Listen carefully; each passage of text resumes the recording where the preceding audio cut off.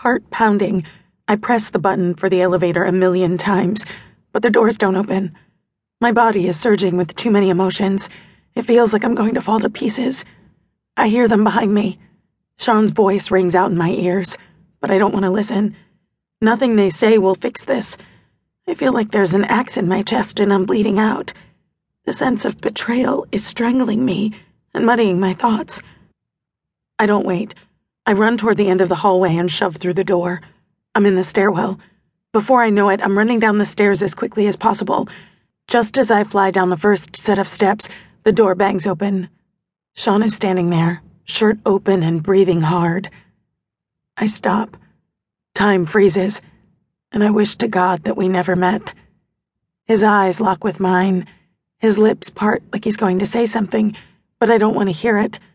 I'm done. No, it's past that. I can't bear this. I can't take the lot I've been handed. It's strangling the life out of me. As it is, I can barely breathe. The moment shatters when I look away. I'm running, heart pounding, flying down the stairs. My hand grips the railing hard as my body whirls around when I reach the landing. My heels are slowing me down. Sean's voice rings out behind me. "Avery, wait." But I don't stop. Footfalls follow close behind me, growing louder and louder. There's no going back, not after this. Mind racing, I try to decide what to do, where to go. They both know the places I run to when I'm shaken, when life has brought me to my knees. My heel catches the edge of a step wrong and I stumble forward. My arms flail in front of me and I catch my balance. "Damn it, Avery, stop!" Sean is closer. So much closer. If he touches me, I'll scream. Emotions are building inside of me, and the only thing that keeps me from shattering is that he isn't touching me. He can't touch me. I can't stop. The balls of my feet smack each step, barely touching it as I fly down another flight. I'm huffing. Hysteria is closing in around me. I feel it slick over my skin like a snake. I can't choke it back down. I can't banish it. Sean calls out again, but I don't stop.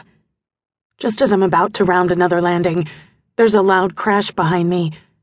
Sean stumbles forward after jumping from the stairs above. He curses as he lands, and his knee buckles, knocking him toward me. The momentum sweeps us into the wall. "You have the shittiest timing," he huffs. Sean's body is crushing me into the wall. He takes a deep breath and straightens, but leaves me trapped between his body and the wall. A hand rests on either side of my head. He leans into me. "It's not what it looks like." I don't want to hear it. I know what I saw. I try to twist away from him.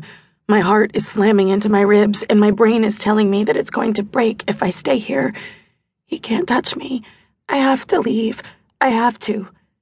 Frantic, I try to twist away from him and duck under his arm, but Sean's hand juts out and grabs my wrist. "Let me go," I growl. My voice is so low. I'm going to snap.